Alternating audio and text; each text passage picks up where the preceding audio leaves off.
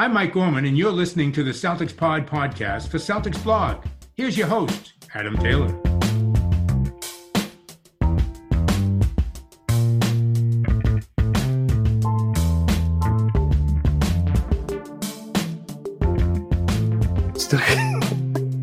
What's up, everybody? Happy Friday.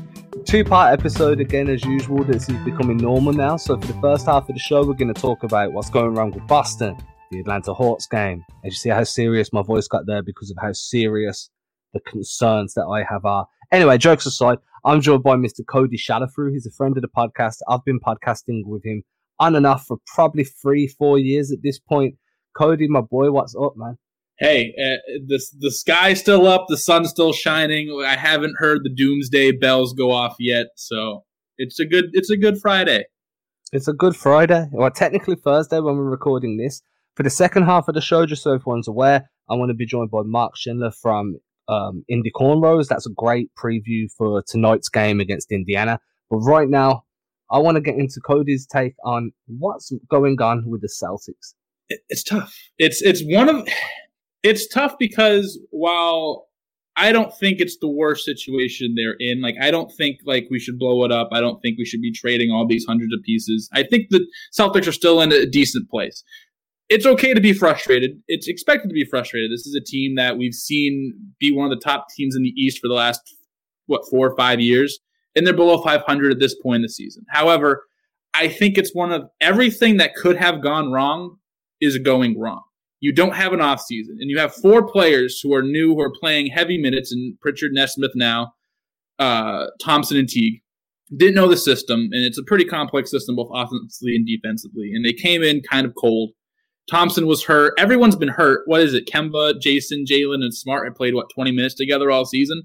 Kemba's not playing. All the rotations are mixed because everyone's hurt, and no one's playing consistent minutes all the time, so it's hard to – it's just – everything is just kind of debacled right now.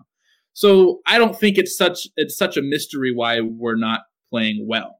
However, we could be playing better still. It's a weird situation because you don't want to be too doomsday-y, but you also don't want to be too like giving everyone the benefit of the doubt. You want to kind of have that happy medium, and it's just a weird place that the Celtics are in. Yeah, I mean, my biggest concern is if you look around the league, there's other teams dealing with injuries, probably not as bad as what Boston are, but some of them are significant. Previewing the Pacers for the second half of the show, which I recorded before the first half because why not?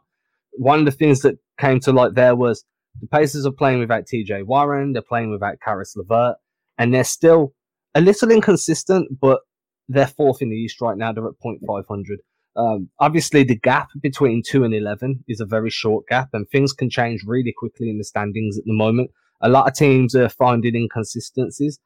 But with the Celtics, for me, a lot of their issues come down to nothing but effort, right? So the perimeter defense against Atlanta was very much an effort issue. You had guys sagging off when they should have been pushing up, guys getting blown by on pick and roll coverages. And then you had guys coming off the strong side corner to try and tag somebody. And it was just far too late, no effort going into it. And then when they do have good possessions defensively, Trae Young just hits him with a dagger. Yeah. And, and to me, I can understand them when you're like, well, even when we're trying and we're doing everything right, this dude is still draining threes in my dome. And that can be very demoralizing for a younger set of guys. But it's definitely not what we've become accustomed to with Brad Stevens' teams. No, again, it goes back to the thing where I think it is an effort thing, obviously. I think, if 8 straight games or something with a perimeter player scoring 30 against them they have some ridiculous streak where they just let up 30 points. And it's frustrating. And that's where I think you can have those concerns where are Jalen and Jason playing hard enough? Are the other role players playing hard enough? And I think that's very much an effort thing. I think if you also look at the team right now, without Marcus Smart, who's another plus perimeter defender? Jaylen Brown, I think, is a little bit better on ball, but off ball he can get a little. In the past, he's been a little just spacey off ball. Tatum is a defensive player, or has at least been in the past. But other than that, you have Kemba. Is Pritchard a good defender? I think he gives effort, but does he have the athletics and everything to stay there? Nesmith can be, but I think he's young, and you can see him just like overcommitting all the time, and that can lead to some breakdowns. So you also have like you're playing Carson Edwards and on the nights where Kemba doesn't play, and then when Kemba plays, he's not exactly a defensive stopper. So it's also a thing where, like, without Smart, they don't really have anyone. But again, I think it's an effort thing as well. I don't think that's to blame. I think it's more an effort thing. Are they giving the effort? I don't think right now, no. I mean, defensively for me, you can paper over cracks in terms of lack of physical tools and lack of athletic tools with effort. We've seen Brad Stevens' teams become a top 10 defense when they had no place being in that top 10. Oh, yeah. Simply because they were just upping guys' grills from start to finish. And part of that, like, when Tristan Thompson came to this roster, as much as I was against the acquisition at the beginning, one of the things that I really liked about it, and I wrote about it, was the fact that he brought added toughness.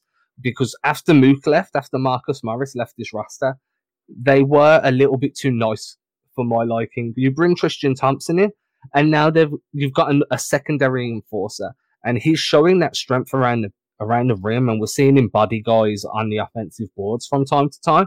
But you need somebody on that perimeter as well, and then you need somebody who can rotate over and really hit guys too. I'm not saying that we need to see NFL level tackles, but at the moment, the Celtics as a unit are quite slight. They're quite skinnily built. There's not really too many guys you look at and think, man, that guy's a unit. And there's big issues there for me. Offensively, I just feel like the lack of ball movement is stagnating. A good point I've seen around is, well, outside of Tatum and Brown, with Kemba playing as inconsistent and streaky as what he is, who do you really have to pass to? And my argument there is moving off ball and creating defensive collapses and bending that defense until it breaks.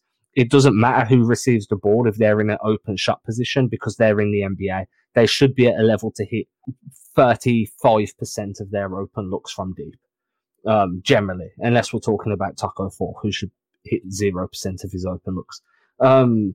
I don't know if you agree, but the stagnation on the offense, it's called an angle pick and roll, right? Where you run a spread pick and roll from the wing. And that's all we're seeing, one after another. And it is really dull basketball to watch too. No, it is. And like someone who grew up, like when I started getting into basketball, that's when the Spurs were at their peak. And I'm kind of like a bandwagon Spurs fan and a closet Spurs fan because of that reason. You see what the Jazz are doing right now. Are the Jazz a top 5 talent team in the NBA? No, probably not. I would put 5 or 6 teams of pure talent, but they're playing the best basketball because they're passing around. Like you watch that Jazz team, that looks like the Warriors teams of the last few years. That looks like the Spurs teams of 14 and before. Maybe not on that level, but they're still playing that. It's pass. The flip side of that is, like you said, are the players that Jalen and Jason are or not passing to good enough players? I would say that right now, who's been playing the last few days, the bench talent hasn't been there. A lot of our bench players that we expect are either hurt or something else, or they're not playing on a back-to-back like that. And also, like, you have those two players who are both 25 to 28 point per game scorers as of what they've shown. You want them taking shots, and they can force a shot or two that probably you shouldn't, but I think every team has a player that does that, and they've been fine. You know, we were arguing, or not arguing, but I was talking today in the group chat where I don't think Jalen and Jason have to be these super shot creators for others. I think you can have a player that can do that and not be them. I mean, right now you have Jason and Jalen are about 4.5 and 4 assists a game. And that obviously assists aren't an end-all, be-all stat of passing, but they're still getting other players involved, mostly just because of the usage percentage. But you can have a guy, like if we take, for example, the Nuggets in 2009. You have Carmelo Anthony, who's a ball-dominant scorer who is not known for his passing. But you get that far because you have a Chauncey Billups, who can create for others and himself on occasions, but he's the guy who gets other people involved. And obviously you would love Jason to become this Larry Bird type, I-can-do-it-all guy. You would love Jaylen Brown to be able to give you 6 assists, and he has shown to get a plethora of assists a night. I have him on fantasy, I know. But I don't think they have to be, you know? I don't think they have to be those guys. I don't think they have to be these 7.5+ assists guys. You can get guys like that. Marcus Smart is someone who, when he's in the game and when he's playing well, he's playmaking for other players. And when we were really good and when we were playing really nice, that's what he was doing. He was giving you 6 to 8 assists a game, letting Jason and Jalen do their thing, and they didn't really have to focus on that. I mean, look at Kawhi Leonard. Until basically this year, the year after, he hasn't been a good facilitator. This year, I think he's at like 6 or plus assists for the first time ever. He was really basically doing what Tatum does, and he gets assists due to usage percentage. But he's won championships, and he's been a top 3 to 5 player in the league for the past, 6 years or so? So I think there are ways to get around that. Passing should be up. I'm not saying that the way they're playing is perfect. They should be passing the ball more and trusting their teammates more. However, I don't think they have to become these 8 assists a game guys to win. So do you think they're running these spread pick and rolls, angle pick and rolls, because there's no facilitator there at the moment? Because there's nobody to tee them up when they're playing off ball? Because we see when Kemba Walker's on his game and he's causing defenses to push up on him, you'll see Tatum come off Iverson screens, you'll see Brown come off dribble handoffs, and it looks a bunch more fluid. It starts opening up the baseline for guys like Shemi or Neesmith to start drifting in. So is this where we decide that maybe Kemba Walker could do with having a backup point guard behind him that is specifically there to play make? Like, maybe Jeff Teague isn't that guy because he's another score first guard that came in. But if it was, say the Celtics picked up Rondo instead of Teague, is this team in a better position once their starting unit sits? I think so. I think if you look at the departure, Gordon Hayward obviously departed. But I think what he brought to the team more than anything was just another playmaker. So I think obviously he was a good scorer at all 3 levels and he was a good defender. But I think the playmaking that he brought really, and we didn't replace that. I think we did a good job at shoring up positions. When Cantor left, we got Tristan Thompson to be a rebounder and a better interior defender. You got Jeff T to come off and his job was supposed to be scoring and being good, but we didn't get a playmaker after that. And I think they were relying too much on what they had, and where too much depth in maybe the last few years at some positions was seen as like this, why do we have X amount of bigs and wings or whatever? Now it's, 2 players are injured. Goodness, no one can pass the ball now. So I think that's the hindrance. And I think, like you mentioned, they're running these angle pick and rolls to kind of get them involved. I think it could be a little bit of an overcompensation. I think you have, Jalen and Jason are both good spot up shooters and good isolation scorers, or at least that's where they like to do.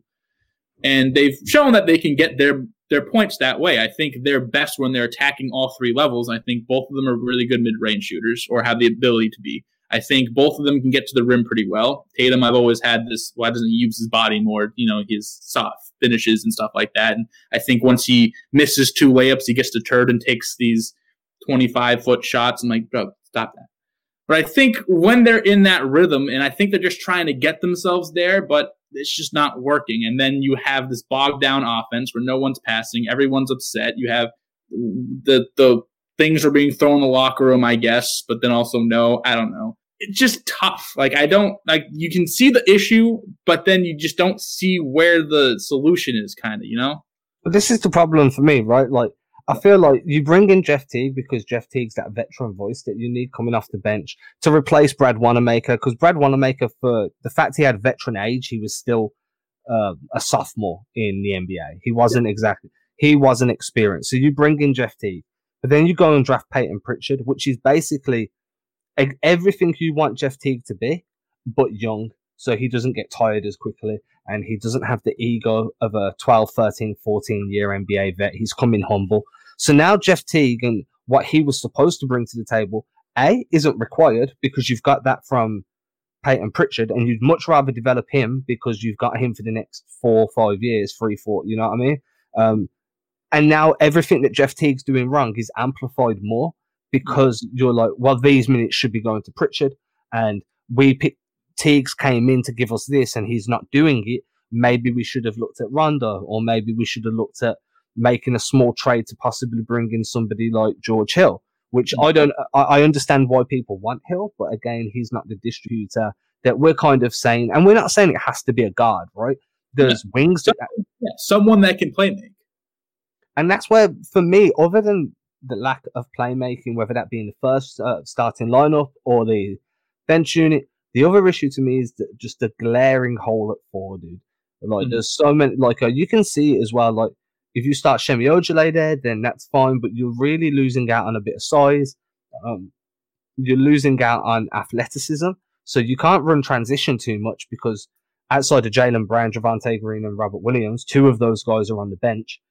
Where's your fast break outlets coming from? And then you can stretch the floor because Shemi's got that, but Shemi can't attack closeouts. So if you close out on Shemi quickly, that offensive advantage is dead.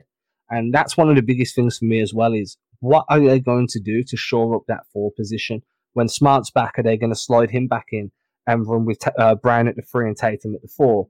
Or are they going to want to bring Romeo in after the All-Star break and let Romeo kind of work his way back to fitness?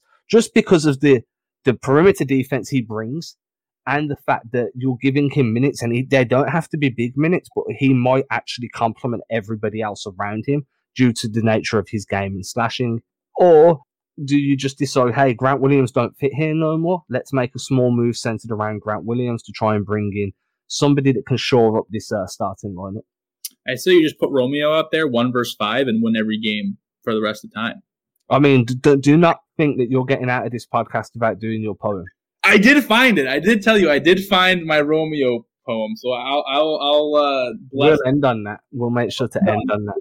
But it's interesting. I like Grant, and I think he worked really well last year. I really don't know what's going on with him this year. Maybe I just haven't been paying too close attention, but I know he hasn't been getting the minutes he was. I know last year he was on and off. He was going between the G League and whatnot. But I do like Grant. I really don't want to give up on him, but it's a mid-20s round pick, like late 20s pick. Like, he's not like supposed to be this huge guy. Obviously, I think Romeo's a big X factor here. I think the minutes we saw from Romeo last year, when healthy, were at least good. I mean, he played good defense, better defense than I would have thought. I think he was a little timid offensively, but when he did score and he got to the basket a couple times, he hit a couple shots. I think he showed promise. Like, I was picked in the lottery for a reason. I could be a lottery guy. And I think he works well just with that perimeter defense from what we saw last year and what he could be this year. I would love when Romeo comes back. Obviously, I love Romeo. I typed in my name here. Cody loves Romeo. I don't know if you can see that, but I did because I love Romeo. I can see that. People watching can't see that. People watching, but no, I love Romeo more than you do, and you're welcome. If you love Romeo, it's my fault that he's here. So you're welcome, by the way. I mean, with Grant, the thing that I've looked at the most is his lateral speed too slow to play at the 4?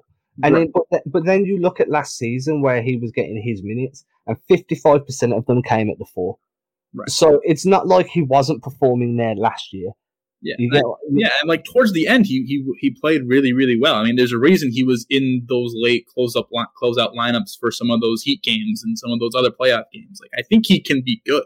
I don't know what's going on. Maybe it's just a him thing. Maybe it's just like it's a weird season. Also, I think it's a weird season. It's a season nonetheless, but it's still weird. Like, I don't think we should take this season to compare it directly to before COVID last season or the year before. I think this is still a little bit of a weird season, especially with all the games we're playing back to back and these 3 games in 4 nights and stuff like that. And players going on lists because they could have had the virus or they do have the virus and this and that. It is a weird season. I think people forget that. It is a little bit weird. Again, not an excuse to be playing the way you are, but it is a little bit of a weird season. You can see that, like, some players are struggling and some players are just, been in the league for 10 years. This doesn't really matter to them. But I would love to see Grant succeed. I think he just brings I think, like, him in the short roll passing, I think he got really good at that, or at least better than the beginning of the year. He was hitting his threes at one point. The beginning of the season where he went 0 for 23 to start his career, but then he hit at a 45% clip the rest of the year, something stupid like that. But I want him to succeed. I think he can be a really good glue guy, especially the way Brad likes to play his defense with that switchy stuff, with that really smart rolls and stuff like that, and back helps and stuff. I think he can be really good, and I really don't want to let him go. So my biggest thing with Grant is that that Heat series, where he was getting minutes in the closing lineups, that was primarily as the small ball 5 because he matches up really well with Bam. But then if you look at his actual performance at the 4, was he only perceived as being a good power forward because he had someone like Gordon Hayward to help on the defense? If you mess up, you've got Gordon Hayward rotating over to help for you, instead of right now, if you mess up, you're relying on Neesmith to be that guy to bail you out. And the level of defense between Hayward and Neesmith is so drastic that I think that cannot be understated either, because if we're talking about not trusting guys on offense, then you probably don't trust those guys on defense either, right? I mean, it just makes sense to me logically. Yeah, I mean, no, that's 100% a super valid point. I mean, he's a little slow to play the 4, way too small to play the 5. It's a weird, Grant's in a weird position. But if there's a coach to make him work, I think it's Brad. And I think this roster is constructed a little bit weirdly than it has in years past. Obviously, with Teague not being a hit, Thompson, I think he's coming around, but in the beginning of the year, he seemed a little off. It is a weird fit, and then with all these other guys being hurt, it makes players have to do more than I think they're capable of doing. And I bring this point, Rui Hachimura, and way left field here, but when we were doing, me and Brendan, our good friend Brendan Nunes, we were doing some draft stuff, that draft, and we were on some podcasts and doing some stuff, and I was talking about Rui, and people were really low on Rui to begin. I had him around the lottery. I thought he was still a good player. I saw his stuff that I understood the comments, like why you would have him so down, but a lot of it was defense. And a lot of it was, well, he can't do this, he can't do that, he's not smart enough to move here or here. But I think there are some things you can learn defensively. And now we see Rui's at least decent defensively. Like I was looking at some of the people that follow the Wizards, and it's like he's not bad defensively. Like he's not great. He's not this elite ball stopper, but he's also not a hindrance where people thought he would be. So I think some of those things that Grant can learn, like how to rotate, where to be at certain situations, especially him being as smart as he is, because he's a smart kid. He's a bright kid. He can move. Now, there are some things laterally. You can't just be more agile. You can't be bigger. You can't be taller. You can't be faster. That's not how that works. Like they say, you can't teach speed. You can't teach those things either. But you can just be super smart and have a 4 million IQ and just be in the right spots at all times. And he's still 21? He was a younger rookie, even though he was a junior out of college. Like he was still a younger kid. I think he can learn. I think he can get there, and I'm not ready to give up on him yet. I think once everyone comes back and you have those perimeter players that you want playing on the perimeter that help out, I think he can be a little bit. So the one thing I want to pick up on, and this is to move us away from the Grant discussion a little bit, was you noted if there was one coach in the league that is going to be able to put Grant in a position to continue improving and to become a valuable role player, it's Brad Stevens. That's the same coach that right this moment is under fire across Facebook, Twitter, Reddit, anywhere that there's social media. Brad Stevens is currently catching heat. I'm a Brad guy, so I feel like I'm kind of biased here. I think that sometimes you can be a victim of your own success. Yes. And I think that's exactly what's happening to Brad right now. What's your take on it? I think it's silly. Again, I'm a Brad guy too, and this might be a little biased, but I understand. And here's the part I understand. A lot of people are saying that Brad's lost the locker room. Jalen and Jason don't listen to him. Now, I don't 100% agree with that. I haven't seen enough that says that. I think a lot of the issues, what people are complaining about, those two doing, not passing the ball, taking all these shots, not running this and that, I think we already covered that. It's overcompensating for a roster that might not be as good.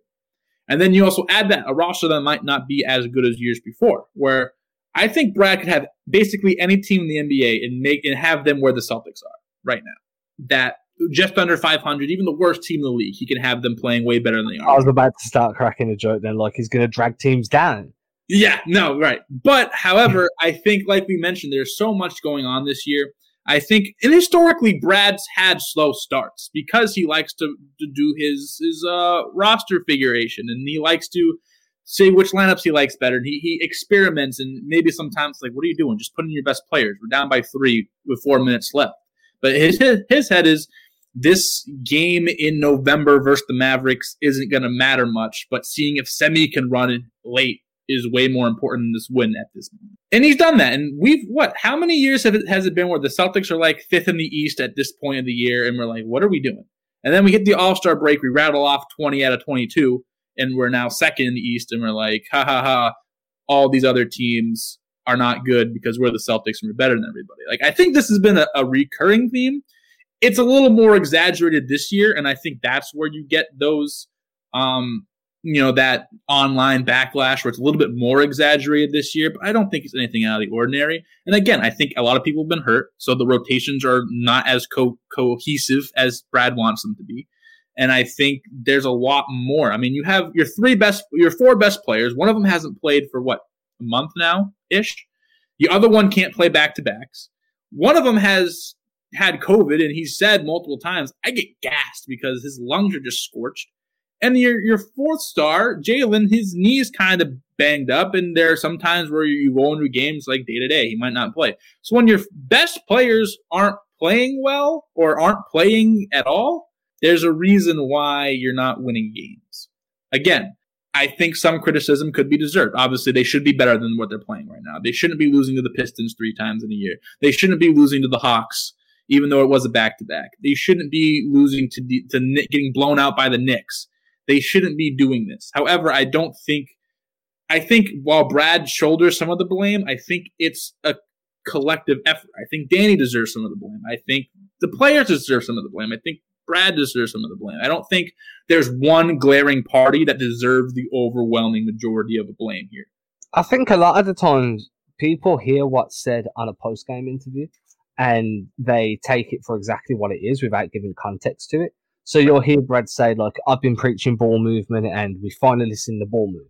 And people will hear that and be like, he's been preaching ball movement, the ball hasn't been moving, so he's lost the locker room. Right. Or Brad's like, you hear Brad on the sideline screaming, push, push, pace, pace. And the team walks it up. And everyone's like, well, Brad's telling them to run, they're not running, so Brad has lost the locker room.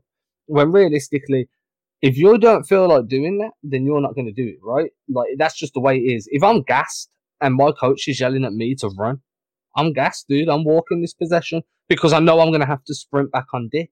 Right. And there's trade-offs to all of these things. But my biggest concern with all of it is, in terms of Brad, I'm a little bit concerned with his motivational skills just because, and I've said this on this podcast, I've said it on other podcasts, I've tweeted it. I think that losing Kara Lawson was an absolutely big, like, enormous blow to this team. The amount of respect that she commanded from the players, the fact that she was able to translate coaching schemes into something that the players could buy into because she's been there with them. And I know that they've brought Evan Turner in to kind of fulfill that role, but obviously he doesn't come with the pedigree of someone like Kara Lawson. So maybe it's not Brad's lack of ability to motivate, but maybe Brad's not got the correct coaching staff around him. If you look at the Celtics coaching staff, outside of Evan Turner, none of them have played NBA basketball. Only 2 of them played at college level. Both of those were D3. There's just very little professional basketball experience within that coaching staff. That doesn't mean they're bad, and it doesn't mean you shouldn't listen to them, but it does mean that it's a lot harder to get new guys in to buy in quickly.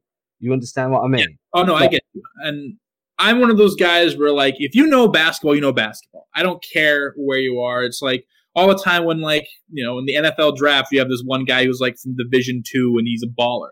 If you can play, you can play. I don't care. And if you can coach, you can coach. And I think they have some really good minds there, but I think there is a little bit of truth to that. Obviously, like, if you have a guy who's been in the NBA before and they know a little bit more, then I don't think it's such a huge issue where, like, oh, blah, blah, Danny and Brad want to have the entire voice, so they, like, suppress the voices. I don't think that's happening.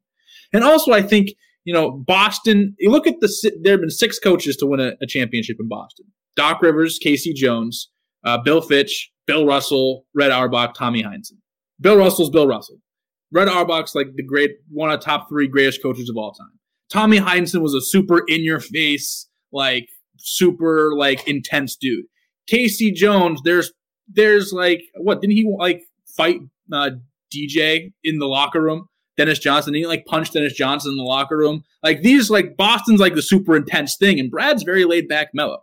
And I think it's more of a Boston in the past that's proven to work, being this aggressive, like, super motivational coach, but I think you can still be a really good coach and like have a tea instead of having a beer, if you know what I mean. Like, you can be Brad Stevens and win basketball games and be really good, and I think he can get us over the hump. Maybe that's just me like giving him the benefit of the doubt and me just wanting him to. But I also think a lot of it is Boston's so used to these like super aggressive in-your-face coaches, and he's just not that, so they don't think he can win like that, you know? Yeah, people take him being laid back as apathetic, and it rubs them the wrong way. And I get that, but I also think there's a lot of value in approaching things in a calm manner because it allows you to see the picture quicker than being heated and just headbutting everybody in front of you. I mean, don't get me wrong, if the Celtics announced that KG was an assistant coach tomorrow, I think a lot changes in terms of player application on the floor, because KG will be the guy to headbutt you if you're not playing well.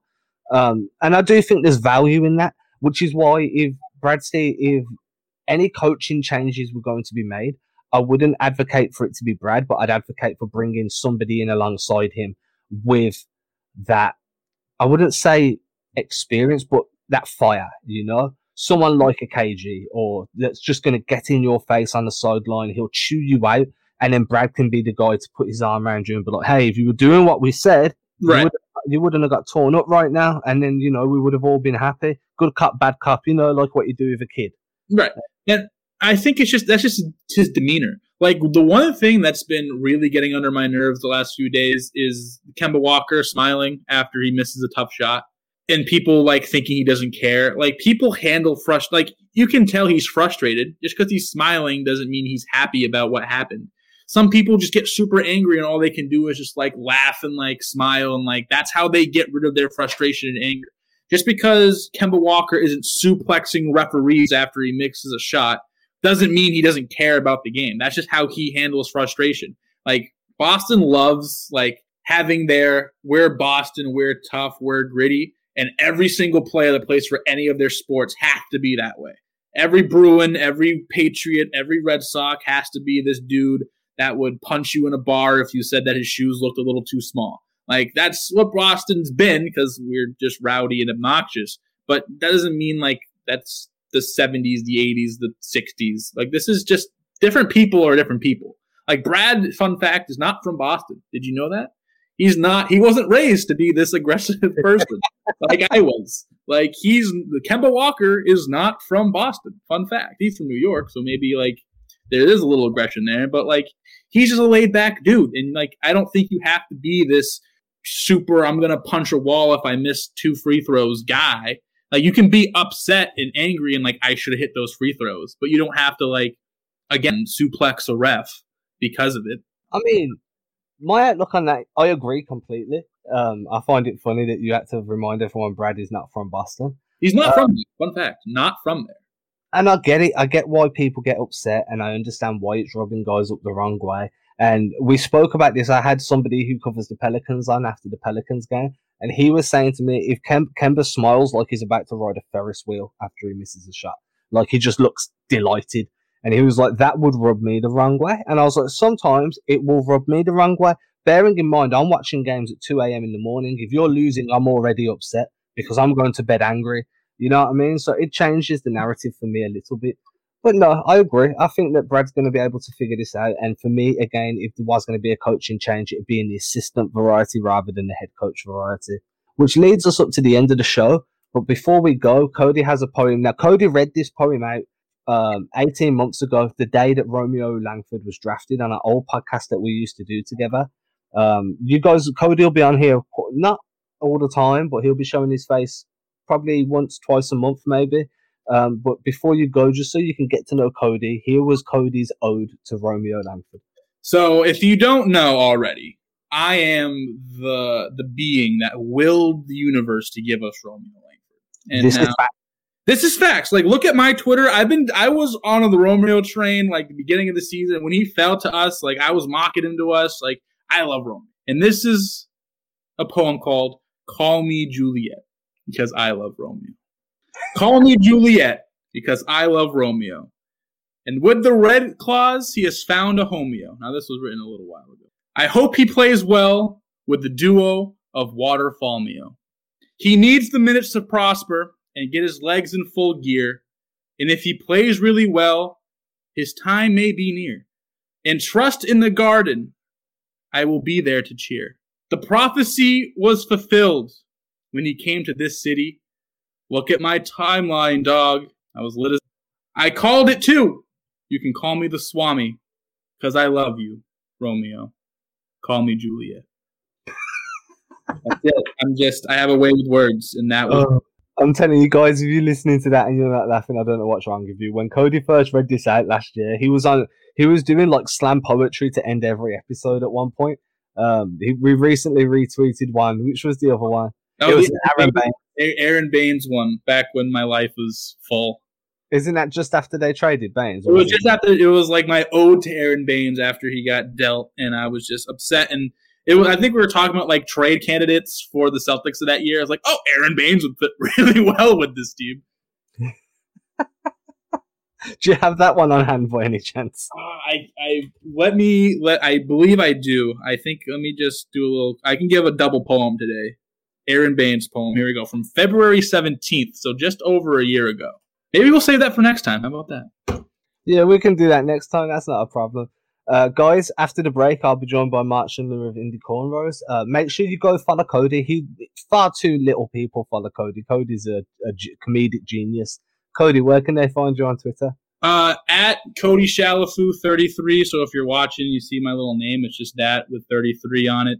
So, hey, I say some wild stuff, but I think I'm smarter than the average bear. I like to think so, at least. Guys, Cody, thanks for jumping on. Guys, I hope you enjoyed this. Make sure to leave that 5-star written review. After the break, I'll be joined by Mark Schindler of Indie Cornrows, and we're going to talk about what we're expecting to see from Indiana. I know we've seen them before already this season, but Mark's really good at breaking stuff down. Covers the team on a daily basis. There's some great insight there too. So catch us again in about 30 seconds.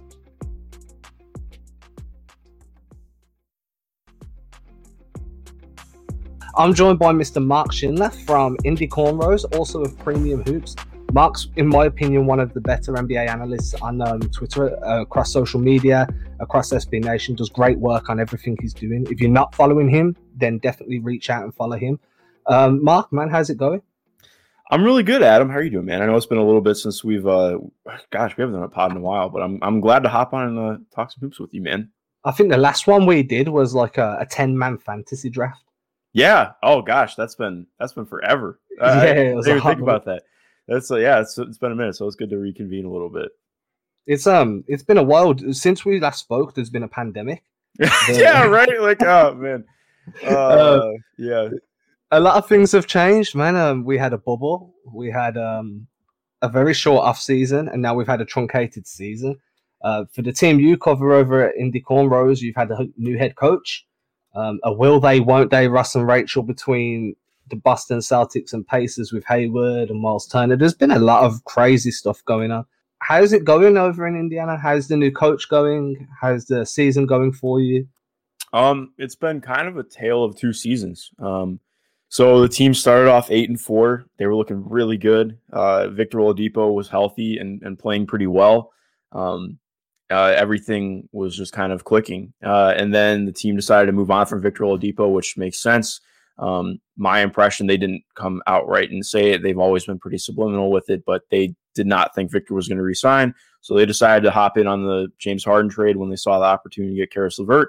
They did it. And basically my way of looking at it that I've been trying to explain to fans, and somehow it still hasn't come across, even though we've gone through, a month and a half since the Oladipo trade. When you trade a sub all-star level player like Victor, he was playing at a borderline all-star level before. If you trade him and then you essentially get no one back because Karis is still out with injury, which also thank God that he's okay. That stuff was pretty frightening. But when you lose that kind of player and you don't add anyone to the rotation, I would have what's happened is what I expected. I'm still like, this is where I thought the Pacers would be even with Victor. I thought they'd be around a 500 team. Because I didn't think Victor was going to be as good as he was health-wise coming out. But yeah, I think that would be ultimately how I feel about the team right now. Things have looked good with Nate Bjorkgren.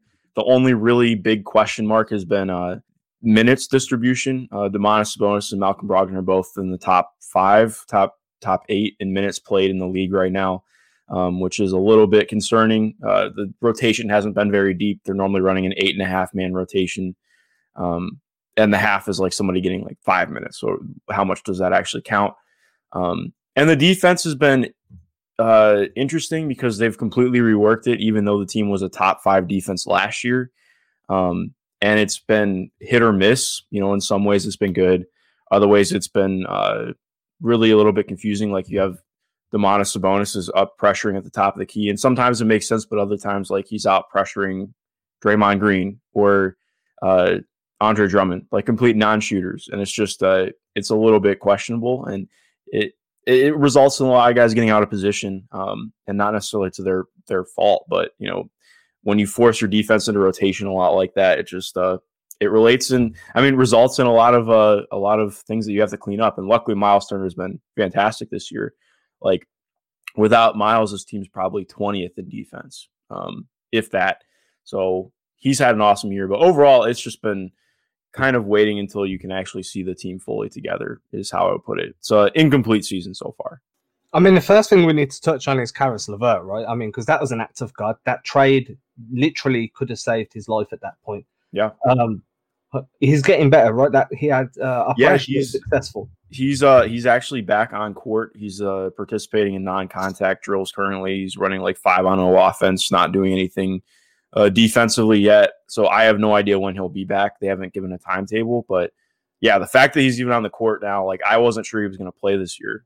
So that he's even back on the court is kind of remarkable. TJ Warren is out of his boot now because he had plantar fasciitis. So he's out of his boot after getting surgery, but he is not practicing yet. So I'm not sure if he'll be back this year. Again, no timetable on it. But yeah, with Caris, just like you mentioned, that the trade happened for him was pretty incredible. Also really frightening to think about. Like he just dropped 43 points in one of his last games before he got traded to Indiana. And then he has the physical. So like there are no signs whatsoever that he had any problems going on in his body.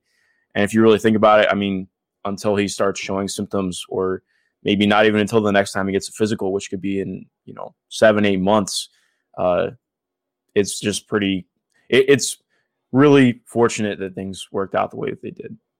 Yeah, he's very, very lucky. Incredibly lucky because, as you say, until you're showing symptoms, and sometimes you don't show symptoms until it's borderline too late already. So it's very, very, very lucky guy. Yeah. Moving on to I want to talk about Miles Turner a little bit. I feel like Celtics fans listening feel like Miles Turner's the one that got away. In my opinion, they were never that close. So if he never got away, he just didn't turn up. Here's the date that organized prom with you and then took your best friend instead, right? So when you're looking at Miles, like last year, he struggled a bit because he was placed in a position where he's not the only starting big in the lineup now. He's been placed alongside Sabonis, and his numbers kind of took a hit, but it was very understandable as he's learning to play alongside Sabonis and play alongside another big in general.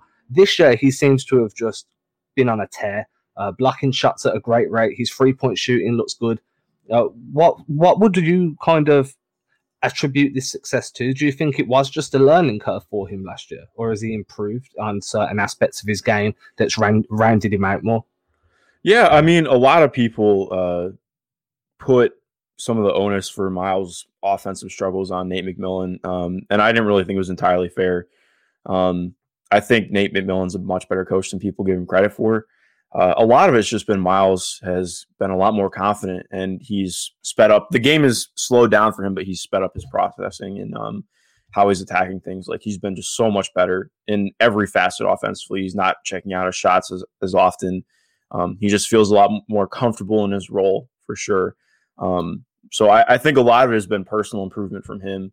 I guess the scheme has helped as well. He's been pretty involved.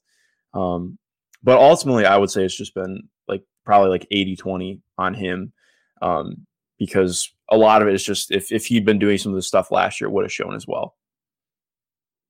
And as you mentioned scheme, one of the things that I like to kind of, whenever I'm previewing a game like this, one of the things I like to do is talk about how your team lines up offensively. Are you more of a penetration team, or do you like to do your work around the perimeter? What seems Like, so for example, the Hawks are very much drag screen and then either get set up to pull up off the screen or to let Trae Young drive, cause the collapse, and then dish, right? What's your predominant offensive setup? Are you guys using like double big screens, or are you utilizing more dribble drive penetration? Because you guys have got Brogdon, who, in my opinion, is one of the most underrated guards in the league. Yeah. So a lot of dribble penetration. Like they will run double drags, a lot of stagger screens. They do a ton of stuff to get some weak side action going for shooters off curl screens. But I mean, the bread and butter of the offense is Domas and Malcolm Brogdon in the pick and roll. Their 2-man game is a lot of the offense, and unfortunately, part of the problem has been there hasn't been a third guy who's been able to really solidify themselves, and that's not really on them. It's just there isn't really a third guy who can handle a huge amount of offense right now. So that was an issue last night against Golden State. Like the defense played really well, honestly, but the offense really bogged down, especially in the fourth quarter. And I mean, credit to Golden State; their defense is really good this year.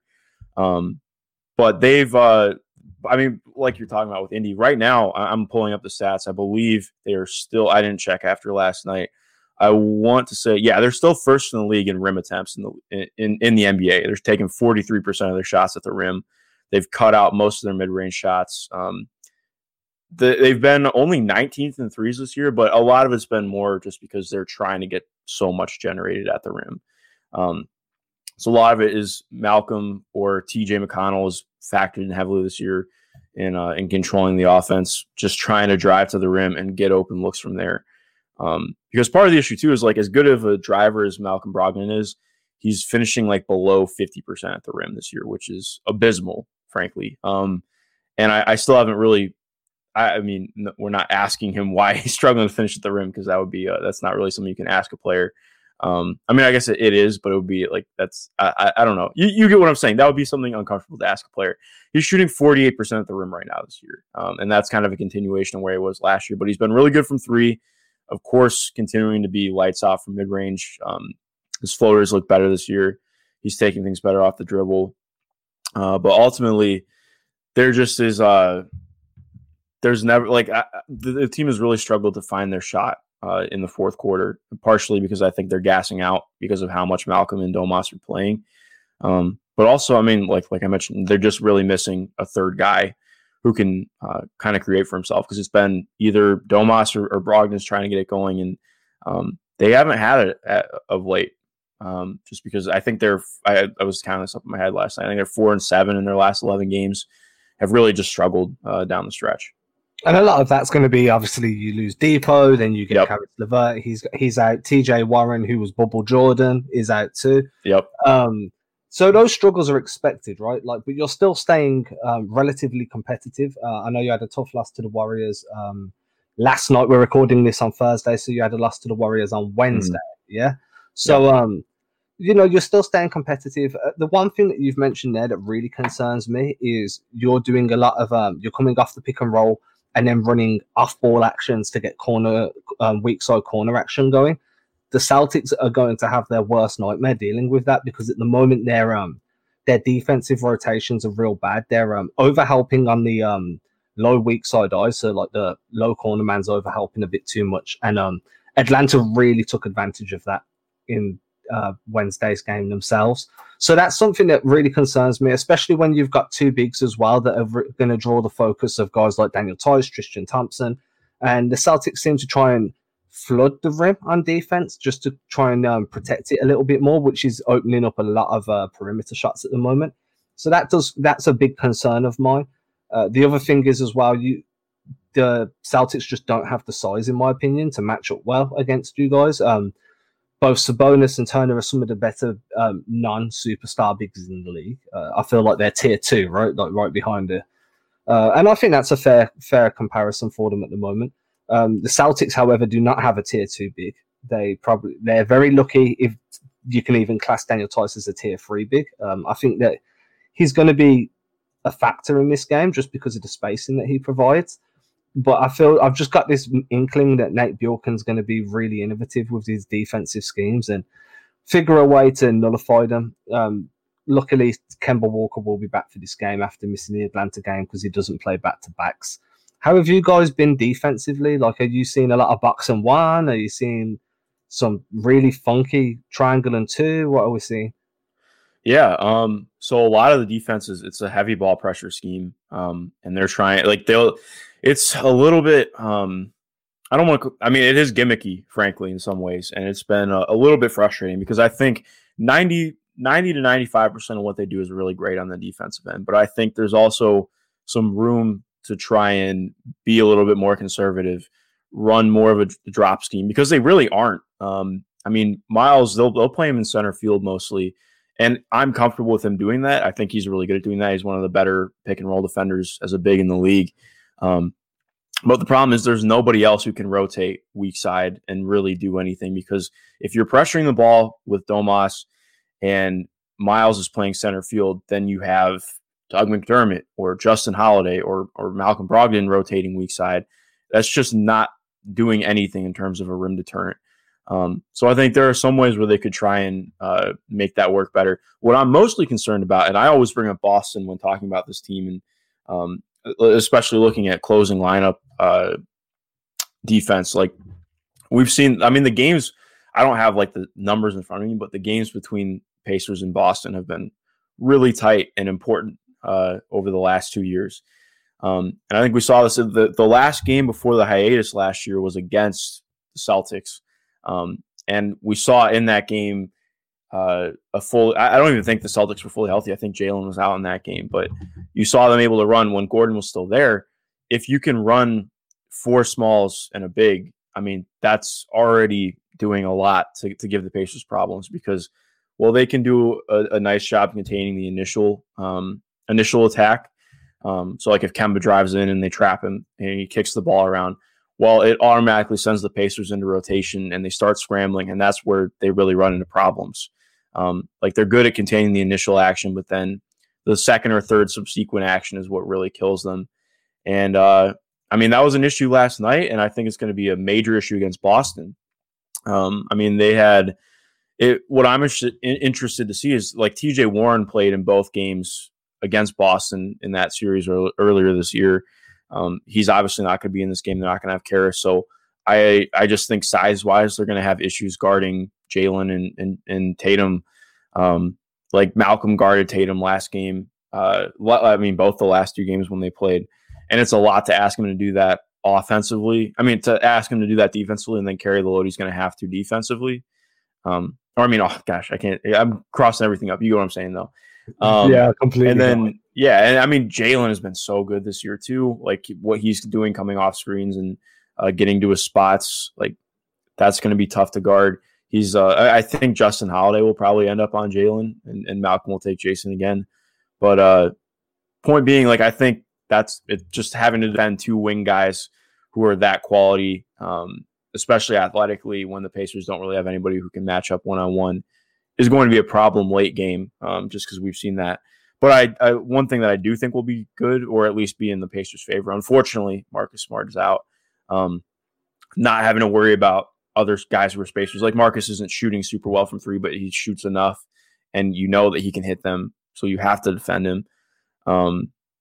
I guess it'll just depend who the 4th guy on the floor is that's a spacer. Tice has shot well from 3, but again, like I still think you can play off of him a little bit.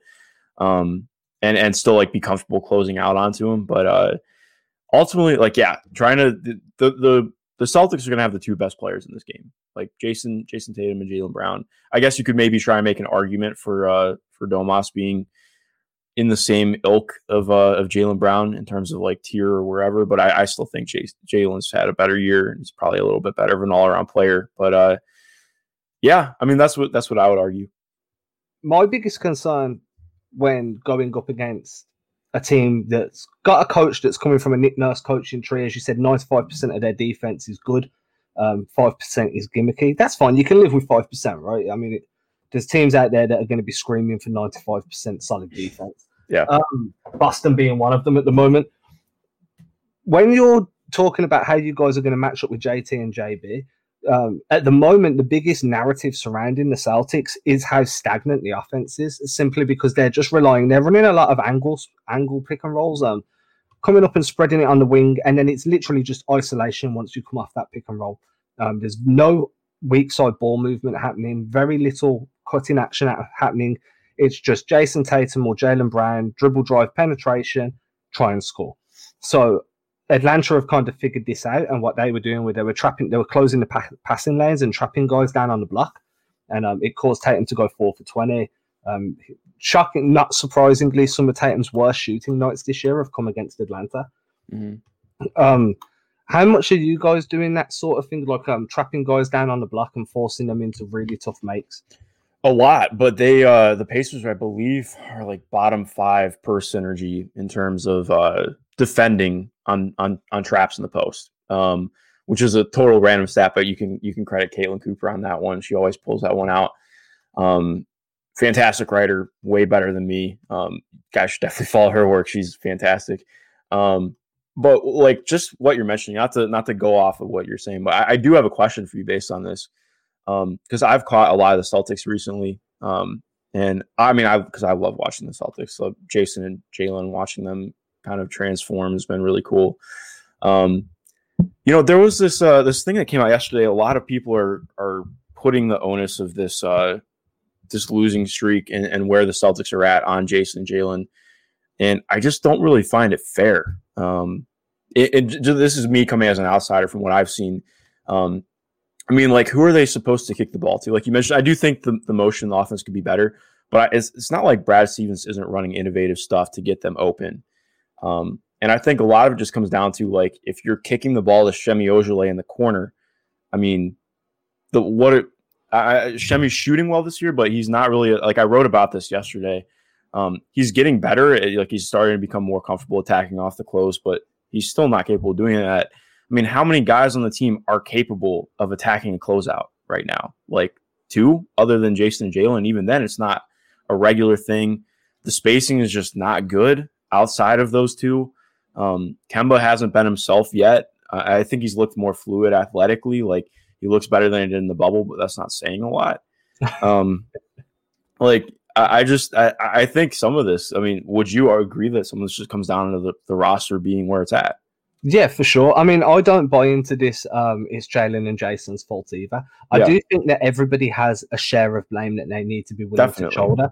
I feel like if you're looking at Brown and Tatum, then sometimes I feel they're looking off open looks more for their own shot and to me that breeds like a narrative of we don't trust our guys. Like if you've got Aaron Nesmith open on the wing and he's came into the league, widely considered the best spot-up shooter in the draft, and he's open, you feed him the ball, and you live or die with the results of that while he gets used to the NBA game. But overall, this is a roster construction issue. There's far too much youth on the roster, and far too many of them are limited in terms of offensive diversity and shot profile. So you can have a guy like Grant Williams, but realistically, Grant Williams he's a tweener, right? And we know that tweeners are on vogue right now because Draymond Green and there was did you ever read that article on Yahoo Sports about tweeners? Yeah, it was really good. Fantastic article. And I think that if you're going small and you're having a small ball 5, Grant Williams is probably one of the most ideal guys to roll out there. But when you've got a big man rotation that's Tyce Thompson and Rob Williams, where do you fit Grant Williams in? You have to give him minutes at the 4 where he can't attack closeouts. He's literally just resigned to being a spot-up shooter. Semi Ojeleye, as you mentioned, is exactly the same. The only guy really that I'm super confident with off that bench at the moment is Peyton Pritchard and Robert Williams. Yep. Beyond that, Aaron Nesmith is starting to show that he can be a valuable player at this level. But even then, it's such a small sample size, and you know that there's going to be more ups and downs in the coming months, that there's just not enough experience that you can lean on. So how, like you say, how are Jason and Jaylen meant to react when if you've teed up Nesmith 4 times in a row and he's bricked all 4, you're going to start looking off him at some point thinking we need to get back in this ball game. So it's a really tough situation for the Celtics at the moment. Yeah, definitely. And it's interesting too, like, how have you felt about Tristan Thompson this year?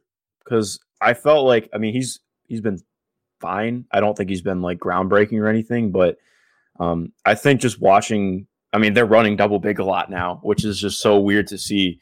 And And I think Time Lord is showing some like good stuff. Of course, he's still young and he makes a lot of mistakes, but it just feels like the team is missing a wing, like a wing away pretty much, which is, of course, reductive to say with Hayward being gone, but it's just really been apparent this year in watching them. And I think Nesmith has shown some nice stuff, but how have you felt about his defense? He's gotten some very tough assignments, to be fair. Like he had to guard Brandon Ingram the other day. That was not in his favor. But defensively, I haven't loved what he's doing. Yeah, weak side, rotating over from the weak side, I feel like that's where most of his defensive value comes in, because he's just hustling his butt off right now. Like he's just clawing and scrapping for any minutes that he can win. And Brad Stevens loves it when guys are throwing themselves on the floor and diving into rear view blocks and stuff. So Nesmith is doing exactly what he needs to do to earn minutes at this point. He's still getting cooked on the perimeter. I feel like he's one of the only guys that looks like he consistently cares on defense. That's been something that's bothered me. You'll see like Jason Tatum against Dallas the other day. He was trailing a pick and roll, went under when he should have gone over, and then literally just gave up on chasing the ball handler and just basically soft switched onto the popped big. So there's times where other guys look like they're just defeated in the play. And I want Romeo back that bad. I keep referring to Nesmith as Romeo.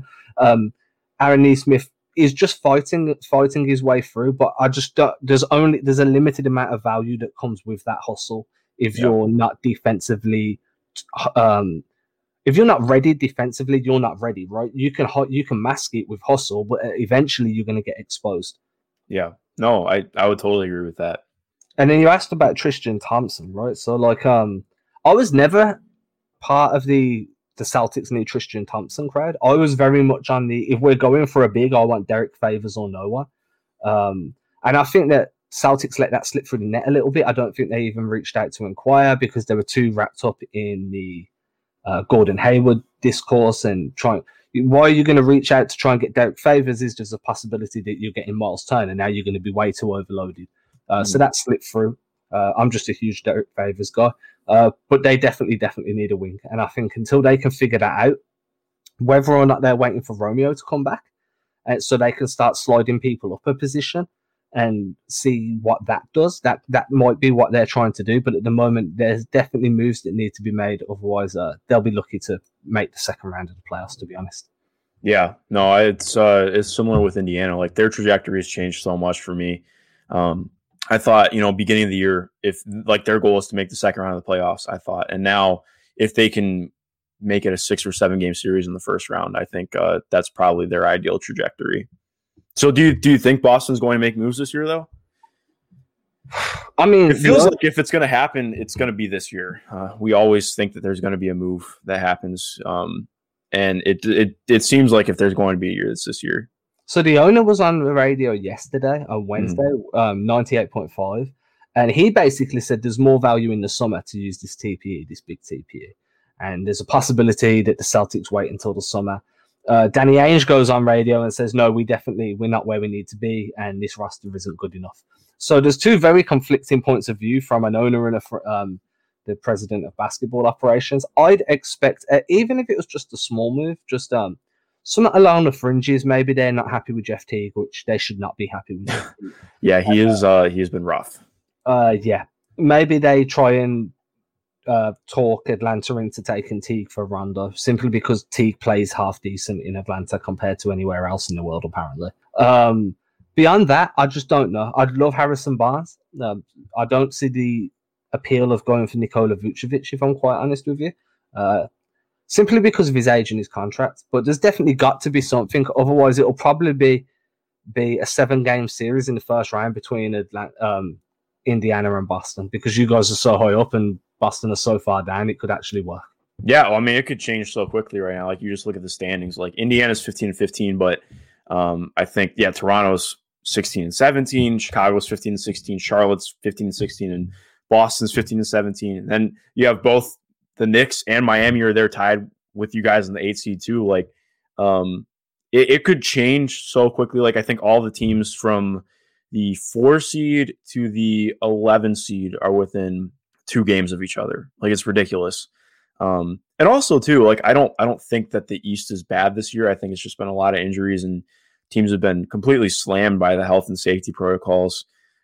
Which they should be if that's what's going on. We could even debate whether or not the season should be happening right now, but regardless, it's just the way that the East is shaping up. It could be so different in a month. I really don't know how to analyze where every team is at. It's a very vexing time in trying to figure that out for me. Yeah, the trends are just so difficult to kind of follow and form a cohesive opinion on. It's a lot easier for teams that are perennial challengers. So, it's easier for me to say you can form an opinion on Brooklyn, you can form an opinion on the Lakers, possibly even the Clippers. But what you can't do then is go and form an opinion on Miami that are really struggling at the moment, and they're slowly figuring stuff out. Same as Boston, same as Indiana. And I think a large part of this is usually when a team's going through a rough patch, you can figure that out in practice, right? You can have a day or two where you're just together as a team and you're drilling and you start ironing somebody. There's no practice schedule. It's like once in a blue moon at the moment. Yeah, so, nobody's practicing. It's been exactly once or twice a week. It's been rough for a lot of the teams in terms of getting actual practice time. And I think that's why we're seeing so many crazy games where any team is beating any team on every given night, because you're trying to implement micro adjustments to your schemes, whether it be offensive or defensive, and there's just not enough practice time to make those muscle memories. So you're consistently falling short of what the scheme requires of you, and then you getting breakdowns defensively. And you see it no matter which game you're watching. And in a normal season, you'll see that, but this year it just seems to be amplified. Yeah, 100%. And it's even just looking through stuff, guys are getting announced out a couple hours before, or not even a couple hours before a game, but you can go, if you go back through just on my app right now, the score, if I go back and look at okay, well, what games should I go back through and watch from the last day or two, and then you have to realize, oh, hey, KD didn't play in this game, Kyrie didn't play in this game, Anthony Davis is out. The Jazz played an awesome game last night, but the Lakers are missing two of their best players. You have to factor that in. It's very different. I guess, okay, so I do have one last question I want to ask on Boston. How do you feel about Brad Stevens? Because I've seen a lot of stuff thrown out about him right now that I don't necessarily disagree with, but I still think he's a really good coach. But what are your thoughts on that? Ideally, look, in terms of offensive scheme, I think that we're not seeing the Brad Stevens that we saw in the first 3-4 years of his tenure in Boston. I think that he's become very predictable in the way he's running the offense, and I think that he's got way more in his playbook than what we're seeing at the moment. And I don't know whether that's partly because he likes to play things close to his chest until closer to the playoffs, where everything usually comes together. But at the moment, his motivational skills are what have really come under question. You can live with the ISO ball, you can live with the pick and roll, reset, pick and roll, because you know that you're working towards something more fluid later in the year. We see most seasons, but not being able to fire your guys up, consistently being heard shouting to push and to really up the pace, to ice pick and rolls, and watching the team not respond to that and just basically tune you out. That's where the criticism's coming in. And I'm a very big Brad Stevens fan.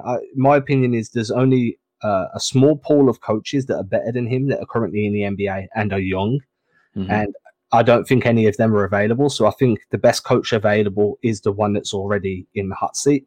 But the lack of motivational skills, from what we see, obviously we don't know what goes on inside the locker room. We don't understand what the players' opinions of Brad are, and I'd never try and pretend to. But from viewing through the TV, hearing the press conferences, there's somewhere along the line his message just isn't being conveyed. And that's the big issue for me. Yeah. No, that's really interesting to me. I hadn't really thought about it like that.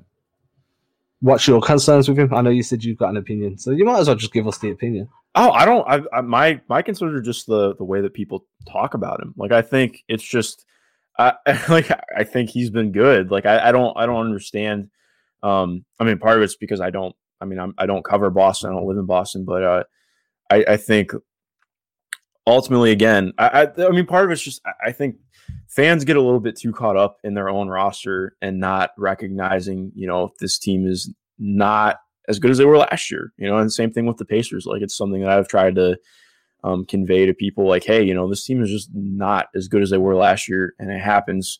And just trying to find that balance of blaming the coach I personally don't like blaming anybody. So I just like watching the game and going from there. But trying to find the right amount of expectations and understanding is difficult, I guess would be the way to put it. But it's difficult because it's hard too because he was able to overperform with these teams with like Jared Sullinger and when Avery Bradley's like a third or fourth year player in the league. So I guess it is different when you look at how it is then, but also the East was a lot worse then. So I genuinely feel like sometimes you can be a victim of your own success. Yeah. And I think that's where Brad Stevens is at the moment. He's had so much, I wouldn't say it's like ridiculous success because he hasn't took him to the finals or to a championship, but he's had consistent success in consistently making deep playoff runs with subpar rosters previously, that people just expect that he has this magic wand that no matter how poor that bench is and no matter how poor your starting power forward is, or four now, that he's going to make it work. And sometimes it just cannot happen, not when a team is as top heavy as this one, and not when in a season like this where there's just no time to implement things on the practice court. So I understand it, and I understand that pro sports across any sport is very much what have you done for me lately, and opinions change very quickly. But I try and look at things from a bigger picture and understand that we're barely halfway through. There's a lot of things that we're starting to see implemented now that we haven't previously, and I'm sure every team is starting to implement new wrinkles to their offense at this point, just to keep scouting reports fresh and make sure that they can try and get the advantage over their opponent. So being completely against a player or a lineup or a coach at this juncture of the year, to me, is just it's just ludicrous. Yeah, I would agree with that 100%. Like I think there just needs to be a little bit more patience, I think would be the way to put it. Yeah, and it's tough, right? Like, I get upset sometimes. I know you say you try and stay quite removed from a fan point and you just like to watch. Just sometimes when I'm just like, man, that was a really bad defensive coverage. Then it happens straight again, and I'm like, man, that was really bad. And then the third time, I'm like, are you kidding me? 3 times in a row. Yeah. But I try and remind myself that if I was on the floor doing that, then it would happen 15 times in a row. So, you know what I mean? Like, I try and be as realistic as possible and just enjoy it. But there are times where it does become frustrating. Yeah, definitely. I agree. Like, I mean, the things I get upset about are like if a guy like Goga Bitadze, first round pick for the team, he played 3 minutes yesterday. Like, come on, man. Like, you got it. Like that's the small things like that. Like, or Edmund Sumner doesn't play. Like those are the things that get frustrating. Or like if you watch like a scheme that like you see it get burned and then they go back to it, or they do something that's just it doesn't make sense at all. Or like if you see a guy close out on a non-shooter, like it's just the little things like that. So I totally concur with that. Or one that always gets me, and I don't know if you agree with this, but my opinion is if you're defending and pick and roll, and you're the weak side wing, and you don't rotate quick enough to tag the roll man, don't try and tag him from behind once he's basically been stopped by another rotation guy. Just stay home on your wing player, right? Do you ever see that happen? Because Jason Tatum is notorious for this. He will time his rotation late, so he always misses his tagging position, and then just starts chasing the rolling big man, trying to get a hand on him to be like, hey, I tagged him. And it's really frustrating because then there's always an open shot on the wing. And to me, that has to be a scheme, because otherwise Brad Stevens would have chewed him out by this point. And things like that get frustrating. I don't know if your opinion on getting in front and tagging the roll man is you don't see the issue with somebody tagging from the rear view.